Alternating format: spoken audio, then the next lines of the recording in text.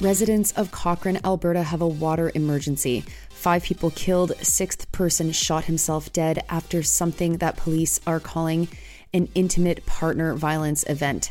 Ontario's government wants the federal government to drop its environmental assessment on 2 proposed projects. An investigation into the impacts of sugarcane burning shows how Black and Brown communities in Florida have to live with the impacts of what is called black snow. And Russia says it's ready for more sanctions. Good morning. It's Wednesday, October 25th. I'm Nora. Here are your headlines.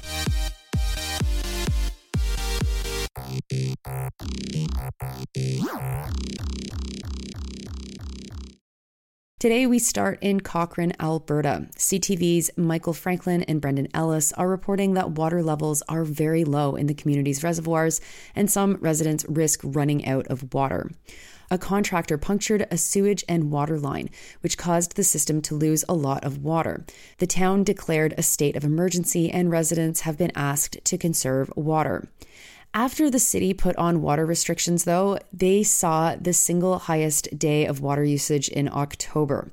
The psychology of local residents is such that asking them to conserve water is not going to work and may lead to everyone having no water. The sewage leak, which receives pretty little attention in the article, dumped enough sewage into the river that officials said it was quote-unquote significant. Next to Sault Ste. Marie, where a man killed 3 children and presumably a partner or an ex-partner in an incident that is being called, quote, intimate partner violence, unquote. But what I just wrote there, that a man killed his family, is all couched in weasel words in the article. In fact, you have to read until paragraph 5, which is a new section, to find out that this isn't the murder of just 5 people, including 3 children, with no relation to one another. The 5 people were found dead at 2 homes. They found a 41-year-old dead, a 45-year-old who was injured by a gunshot wound, both at different residences, and then a 44-year-old who died from shooting himself. And there were 3 children who were also shot and killed, age 6, 7, and 12. But the reader needs to read between the passive voice from the Sioux police to make these connections.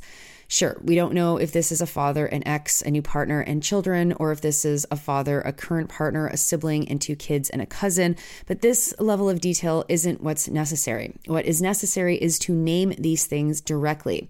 That there was a man, I'm assuming, not even that is said, who murdered his family and relations. And honestly, there's no reason for the police to be tight-lipped on this. The person who did the murder killed himself in this situation. So there's no trial. There's no information to protect. You literally can tell us everything that you know about the individuals, including their genders, to give us an idea of what we're talking about here.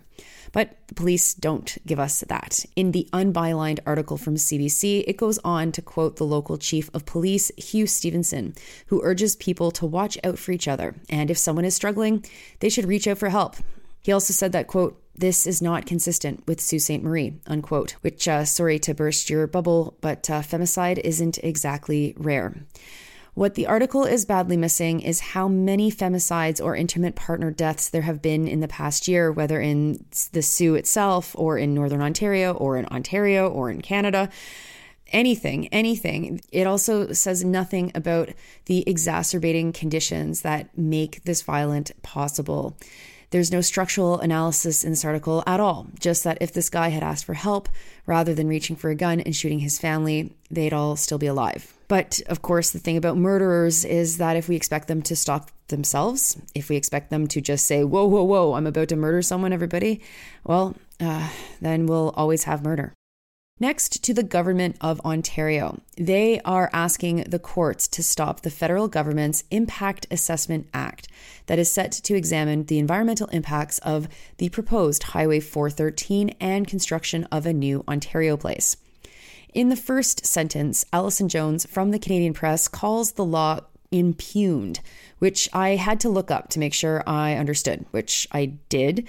It means that it's been widely attacked. It's, I guess, insider speak, because I personally have no idea about this law being impugned or loved or derided or whatever. It's a bit of a surprise to the reader, and so I'm in search for information about the impugning of this act, which does not come in the article. Anyway, aside, let's continue. The Supreme Court of Canada offered an opinion that federal laws that try to gauge environmental impacts are constitutional if used for something in provincial purview. But as an opinion, it didn't stop the reviews from happening. And so Ontario's Attorney General Doug Downey has asked the courts to rule formally that the Impact Assessment Act cannot take a decision on the 413 or Ontario Place. Downey argued that this was creating confusion, which is bad because Ontario is, quote, growing at a remarkable speed, unquote, and therefore really needs Ontario Place to have a private spa. Stephen Guilbeault, the federal environment minister, said that the opinion will make the feds tighten the law so that it's constitutional. He applied the act to the proposed Highway 413 because it runs through areas that will threaten 3 species. It's also a very stupid project, and it's where I'm from, and I know where it cuts through, and maybe knowing all this stuff makes me biased. I don't know. Anyway, Ontario's promising to go ahead. The feds are promising to go ahead, and they'll just continue, I guess, going ahead. Next, to an investigation from Mother Jones about the impact that sugarcane burning has on Black communities in South Florida. Each year, from October to March, farmers set fire to more than 400,000 acres of sugarcane. The investigation from Rochelle Marina and Kendall Hubbard reports that they do this to prepare to harvest the cane. But the neighborhoods that surround these fields have to deal with the byproducts of the fires. Falling ash from the sky, smoke, and ash that darkens their houses. And the towns are predominantly Black. They talk with Christine Louijeune, who is from Belglade, but who's moved to university where she's organizing to stop the practice of burning sugarcane. The locals call the ash that is created by burning sugarcane black snow, and Belglade is in the heart of the United States' sugarcane industry.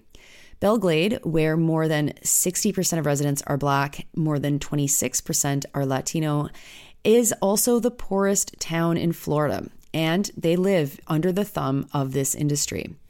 Farmers have been burning sugarcane for more than a century. They burn off the leaves, and that makes it cheaper to transport to market.